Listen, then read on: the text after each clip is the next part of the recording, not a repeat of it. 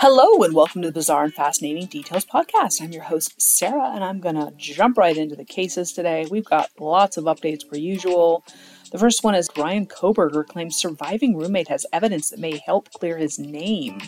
And I guess there's been some hesitancy on the part of this roommate to testify, and I do not blame her. I wouldn't want to face him in court either, but murder suspect Bryan Kohberger's defense team believes one of Kaylee Goncalves, Madison Mogen, and Xana Kernodle's surviving roommates may be the key to clearing his name. Kohberger has been accused of fatally stabbing the 3 University of Idaho students, as well as Kernodle's boyfriend Ethan Chapin, at an off-campus home in Moscow, Idaho, November 13th. The other 2 roommates were sleeping during the killings and did not suffer any injuries. Now in court documents, a criminal investigator working for Kohberger's counsel claims Bethany Funk, who lived with Goncalves, Mogen, and Kernodle at the time of their deaths, has information material to the charges against Mr. Kohberger. Kohberger's investigator said that some of the information Funk allegedly has is exculpatory to the defendant, meaning it could help his defense. According to the investigator, Ms. Funk's information is unique to her experience and cannot be provided by another witness, and that it is necessary to subpoena this witness because the witness's testimony is material and necessary to this case. However, an attorney representing Funk argues in separate filings that the investigator's claims have no merit for the defense to request a subpoena for a preliminary hearing, which has now been set for June 28th. Funk's attorney says there's no further information of detail pertaining to substance of the testimony, its materiality, or alleged exculpatory information of Ms. Funk, or why it would be entertained at a preliminary hearing. The motion also says there's no authority to summon a Nevada witness to appear in the Idaho hearing. A preliminary hearing is not meant to become a mini-trial due to its limited purpose in deciding probable cause, according to Funk's lawyer. There's also no reason to present at the 28th of June preliminary hearing. Kohberger, who was arrested in December and charged with 4 counts of murder and 1 of felony burglary, has yet to enter a plea. Authorities took him into custody after DNA found on the bottom snap of a knife sheath near Goncalves and Mogen's bodies allegedly matched with DNA samples taken from the trash of his parents' home. The affidavit says the other surviving roommates are only identified as DM. This person told investigators she saw a male figure clad in black clothing and a mask that covered the person's mouth and nose on the night of the murders. The figure was described as taller than 5'10" with bushy eyebrows. This roommate stood frozen in shock before locking herself in her room. Kohberger's public defender, where the criminology student was arrested, previously said his client believes he'll be exonerated. He said this is not him. He believes he's going to be exonerated. That's what he believes, and those were his words. Wow. I'm not sure why they would subpoena this poor young woman, but I wouldn't want to testify either, and we'll keep you guys posted on that as it continues to unfold. If you want to hear more details about that story, which goodness knows it's been all over the news, we covered that case in our January 8th episode, so if you want to hear more details on that one, go check that episode out. In the meantime, though, we've got Elizabeth Holmes, again with another update on her case as well. She is trying to avoid getting back into, she's trying to avoid reporting to jail, which, I don't blame her, I probably would too. But she was supposed to report for prison at the end of April. Elizabeth Holmes will not report to prison today after all. After being convicted of wire fraud for her dealings with her failed blood startup, Elizabeth Holmes has white-knuckled herself to freedom for just a little bit longer. A last-minute legal filing this last week has delayed her 11-year prison sentence, which was expected to begin on April 27th. According to CNBC, Holmes' legal team appealed to the U.S. Ninth Circuit of Appeals in San Francisco, claiming the U.S. District Judge Edward Davila's sentencing of the former CEO was riddled with errors, which, not surprising, right? Holmes' team further argued that she should remain free while she appeals the conviction. The federal government now has 10 days to respond to the appeal. Davila sentenced Holmes to over 11 years in prison in November 2022, and the disgraced CEO was scheduled to begin her sentence April 27th. Ninth Circuit rules state if the appellant is on bail at the time of the motion being filed, the bail will remain in effect until the court rules on the motion. Holmes is currently on bail, meaning that her prison report date has been indefinitely delayed until the court rules on the current appeal.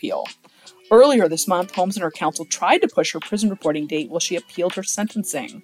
However, according to court documents filed at that time, Davila denied Holmes' motion for release pending appeal. Holmes argued in her appeal that the products she promoted through the failed biotech startup were not faulty, while the court argues that this does not address why Holmes was convicted, which is for several counts of wire fraud.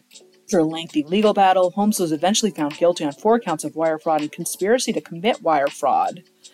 I guess Sunny Balwani, her partner in all of this, has already reported to prison for his sentence. And then another update.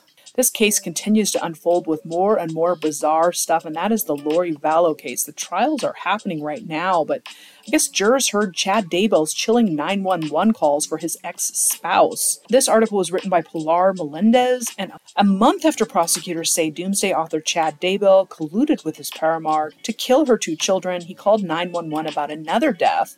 This one was a little closer to home.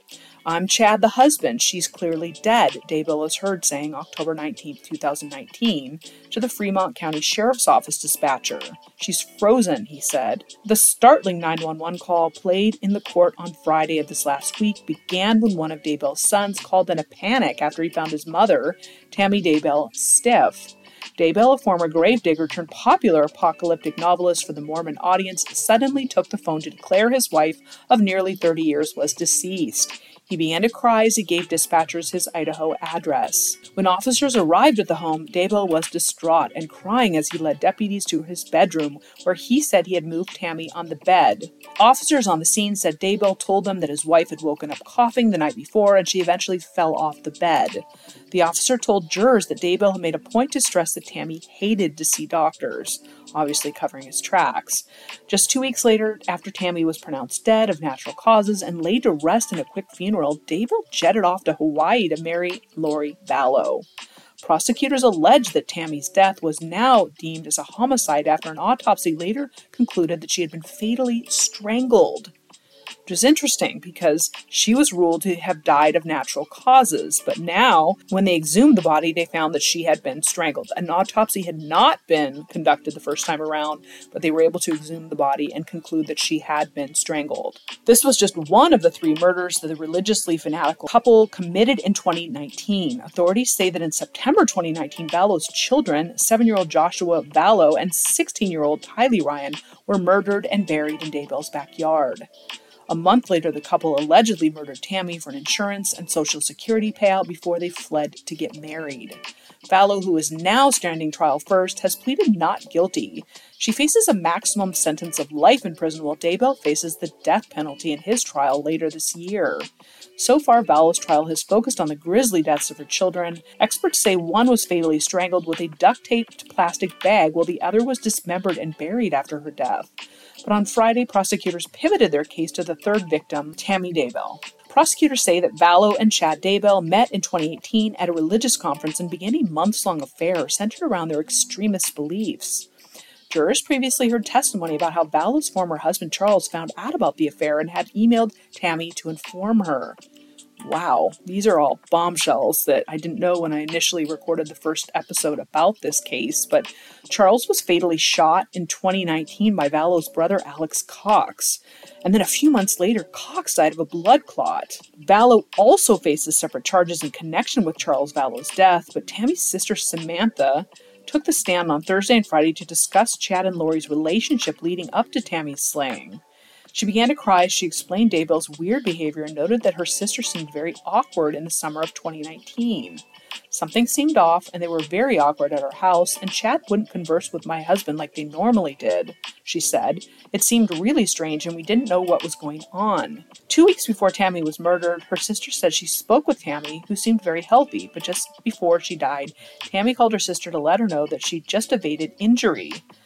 Evidently, on October 9th, 2019, police say Tammy called 911 to report that someone shot at her with a paintball gun, and we did cover off on that in the episode. But in the 911 call played in court, Tammy said that a man in a ski mask shot at her twice as she was unloading groceries from her car. I pulled up into our driveway and was getting stuff out of the back seat of my car. He had a paintball gun like he was going to shoot me, Tammy is heard saying in the call. I kept asking what he was doing, and I yelled for my husband. He took off then behind my house. The man in the driveway didn't say anything. He was holding the gun like he had a rifle and was shooting at me, but nothing came out of the gun, so I didn't think it was loaded," she added. Just days later, Tammy's son called dispatchers for help after he found his mom on the ground frozen. "Or she's stiff, I don't know," he added before Chad Daybell took the phone. After Tammy's death, her sister reported that Daybell wanted to have a quick funeral that some family members could not even attend. Daybell also did not want an autopsy, for obvious reasons, right? Despite the concerns about foam coming out of Tammy's mouth at the time of her death. About a month later, Tammy's sister learned that Daybell had remarried, this time to Valo in Hawaii. "You don't get married 4 weeks after you just buried your wife of almost 30 years. You just don't do that," she said. She added that she was devastated by the news and even confronted Daybell about the decision when he realized Valo had children after finding Charles Valo's obituary online. Tammy's sister said Daybell told her Valo had a hard life but denied he was going to be raising her children. She said Daybell responded, "There's no children and they're going to be empty nesters." Wow, right? Just wow. We are going to jump over to the main case for the day, and we're going to talk about Courtney Clenney / Tailor. Courtney Clenney was born April 23rd, 1999. She was born in Midland, Texas. Her upbringing is not super clear from the resources available, but she started getting exposure on social media as Courtney Tailor. She first began her social media popularity from workout videos, and she gained quite a following until she decided to start an OnlyFans account. Now, OnlyFans, for those of you who might not be aware of the platform, is some sort of platform where various individuals can post content, mainly videos or pictures of themselves, and the site actually gained a lot of exposure during COVID-19 when lockdowns shut down sex work on many other forums. The platform has historically been most popular for sex workers, although there are non-sex workers on that platform, and I want to make that clear. It's just not only sex workers.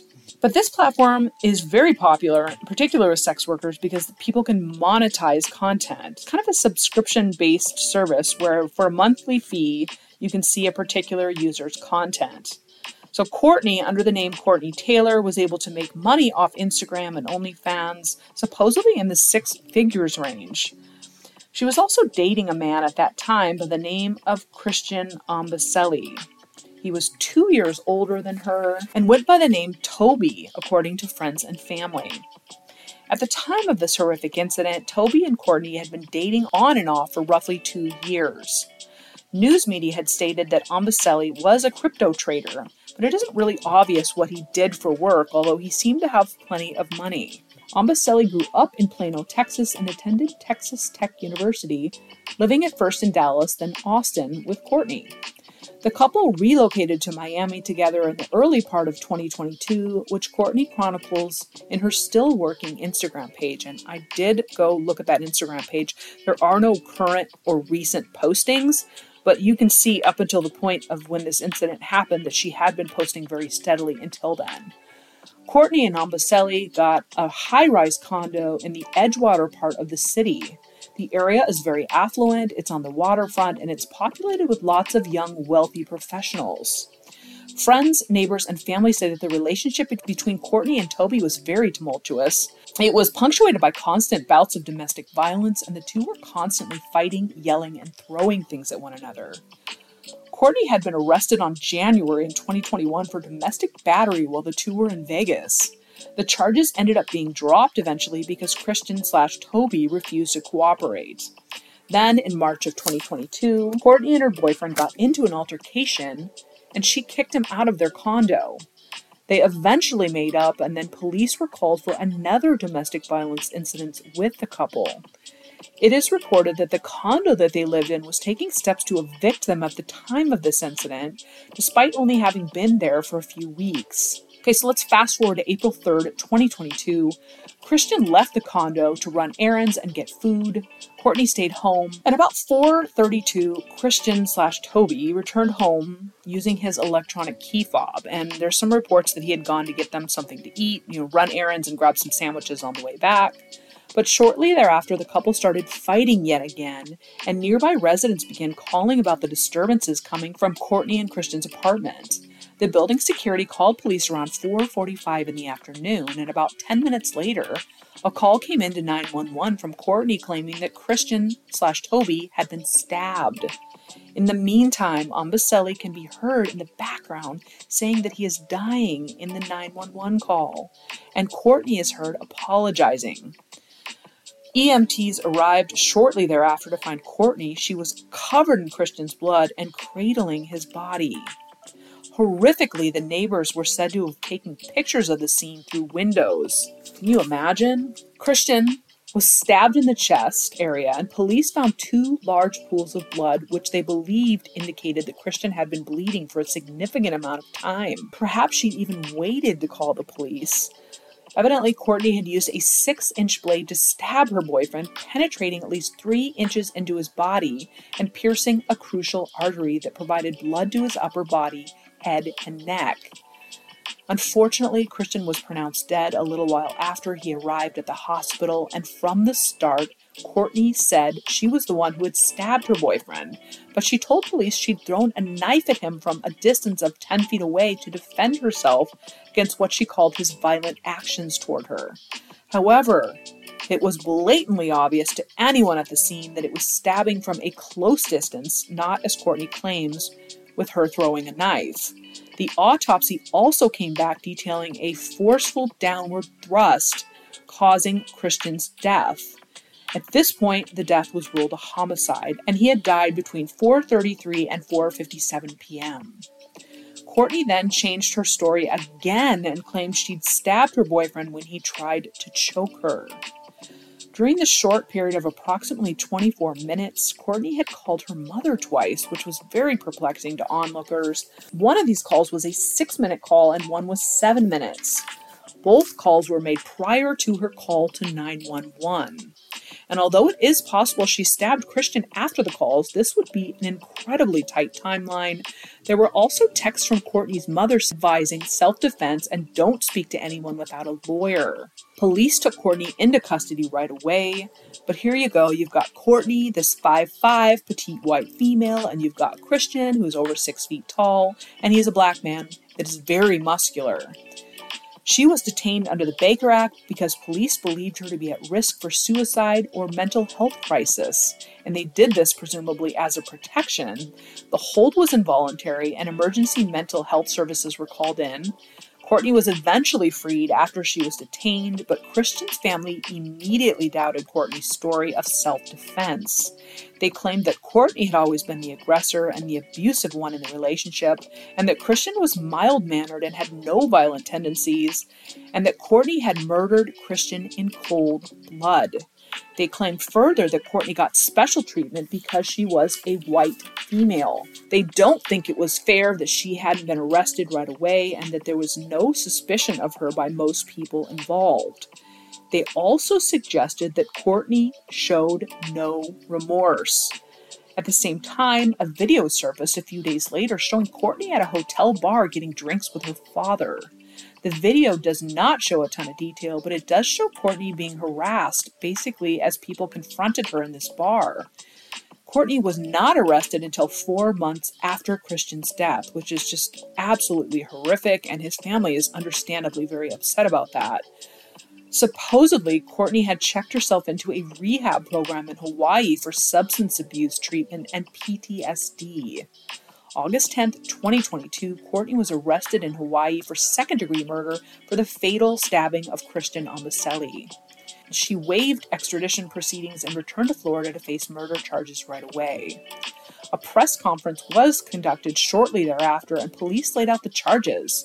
Christian was a victim of domestic violence, and they also showed surveillance footage of an elevator incident between Courtney and Christian several weeks before Christian's death. And you can actually go online and look at that elevator scene for yourself and decide what you think in that. But in the video, Courtney is said to be aggressively attacking her boyfriend. This video went viral with both parties exchanging blows, but Courtney started it and continued to hit her boyfriend throughout the video. The prosecution used this video as proof that despite the size difference between Courtney and her boyfriend, Courtney was clearly the aggressor in the relationship. The video could be used by either side, but it could get kicked out of evidence as being too prejudicial. or it could remain in evidence as a pattern of violent behavior on Courtney's part. The defense wants to caution that the video does not show events leading up to the stabbing and that Omboselli was the abuser. And they are claiming abuse, manipulation, and sex trafficking on the part of the victim. In order to show this, the defense will need to show clear evidence as well as financial records indicating Christian received some sort of financial benefit from this trafficking. Courtney filed a written plea of not guilty August 27, 2022. The arraignment was on August 31st, and her plea was confirmed at that time, and her attorney then filed a motion for discovery to be sealed. The video was undoubtedly prejudicial, he claimed, and they also wanted to make sure that the videos and pictures on her phone would not be provided either, because they thought that this would also be prejudicial, or that she would be judged unfairly because of her involvement in sex work. Courtney was denied bond or bail because the judge claimed he didn't know enough about the case to grant her one. By September 6, 2022, Courtney appeared at the evidentiary hearing, claiming she wanted to protect the adult content, obviously that content from her phone. She claimed that the evidence on her phone would prevent her from getting a fair and impartial trial. But she was basically asking for her phone contents to be confidential, and this was denied. Courtney is currently in custody awaiting her trial, and her team claims that they have various photos of bruising on Courtney showing abuse by Christian. But Christian's family wants justice, and they believe Courtney murdered their son. So what's at stake here? Courtney could be sentenced to 25 years to life if she is found guilty, and there's a lot of evidence behind the scenes here. Courtney did have a pretrial hearing in early February, which had originally been scheduled for December, but the trial was obviously delayed for a number of reasons. And interestingly enough, she is also being sued by Christian's family in civil court, and we're going to talk about that in just a second. But the high-rise apartment building is also being sued, as well as the security company that provided security to the condo. Christian's family is seeking about $50,000 for pain and suffering, future loss, medical care, and funeral expenses. Supposedly, the couple's tempestuous relationship was very well documented, and Courtney was the clear aggressor in what can only be described as obvious domestic violence, they say. Her next court appearance is scheduled for May 9th. Clenney earned about $900,000 on OnlyFans in 2020 and more than $1.8 million in 2021. This case is really interesting because of the dynamics involved here and because the potential for judgment on many levels because of race and the alleged perpetrator's involvement in sex work. We're going to have to wait and see on this one if she gets a fair trial or if this turns into a complete circus. And we're going to continue to provide updates on this one as they occur, obviously as this case unfolds. But we do have this one update that just came in. An OnlyFans model who's accused of murdering her boyfriend is being sued by his family. A Miami OnlyFans model and Instagram influencer who's accused of killing her boyfriend inside their luxury apartment is being sued by his family for wrongful death. Courtney Clenney, 26, also goes by Courtney Tailor, was charged with second-degree murder last year after police said she stabbed her crypto trading boyfriend Christian Omboselli, 28, to death in April of 2022. Now, the reason they're saying second-degree murder is because she is claiming self-defense in this instance. But Omboselli's father is suing her and accusing her of negligence according to the lawsuit. The lawsuit, which was recently filed, also named, like I said, the high-rise building owner, the property management company, and the security company. He is accusing them of failing to maintain the subject premises in a safe and danger-free manner. Criminals can carry out physical assault within subject building without fear of being caught, discovered, or prosecuted, the lawsuit read. An atmosphere was created at the subject premises that facilitated the commission of crimes against persons. Omboselli's father is now seeking about $50,000 to cover pain and suffering, future loss of support, etc., medical care, and then funeral expenses as well. She is in jail as she waits for the trial related to the murder charges, but she is steadfastly claiming that she acted in self-defense. At the time she was arrested, prosecutors said Omboselli had been a victim of domestic violence and played elevator security footage. Obviously, we talked about that earlier. But again, Courtney is claiming that Omboselli was actually the abuser, and they have evidence to prove likewise. The attorney who is representing Omboselli's estate in the civil suit told News that Clenney was the aggressor. Usually we think of a domestic violence in the reverse situation, and this is a case where you can see in every police call, all the neighbors, all the tenants that we've talked to, that the police have talked to, said that the aggressor was the woman. He added that the building staff and security were made aware of the alleged abuse leading up to Omboselli's death, but did nothing about it. Police were called at least 8 times in response to disturbances involving the two. Clenney should have been evicted before the situation got out of control, he added, but saying that she was a danger not only to her boyfriend but also to the other tenants living in the building. If she had a gun of some sort, she might not only shoot him but other people. So they had a duty here. They violated that duty. They failed every security standard known to man. When you have a problematic tenant over multiple times, you've got to do something about it, and they failed to do it. Clenney's next court appearance is scheduled for May 9th, as I mentioned earlier. It's interesting because this negligence lawsuit really does have some grounds. There are numerous and multiple reports from many sources that there had been police called to the scene numerous times and that the building had also been notified that there was violence and screaming and shouting going on a constant basis. So they did have some duty to take some action, but we'll see whether the court determines that that is indeed the case. And we will continue to keep everyone posted on this case as it unfolds, obviously. If you have any questions, comments, or suggestions, you can shoot us an email. We're at the bfdpodcast@gmail.com. We do have Instagram as well. We post on at BFD Podcast. And please join us again next week when we talk more about weird, wacky, and wild stories. Good night, podcast peeps. Stay safe, keep it real, and always live your very best life. Bye!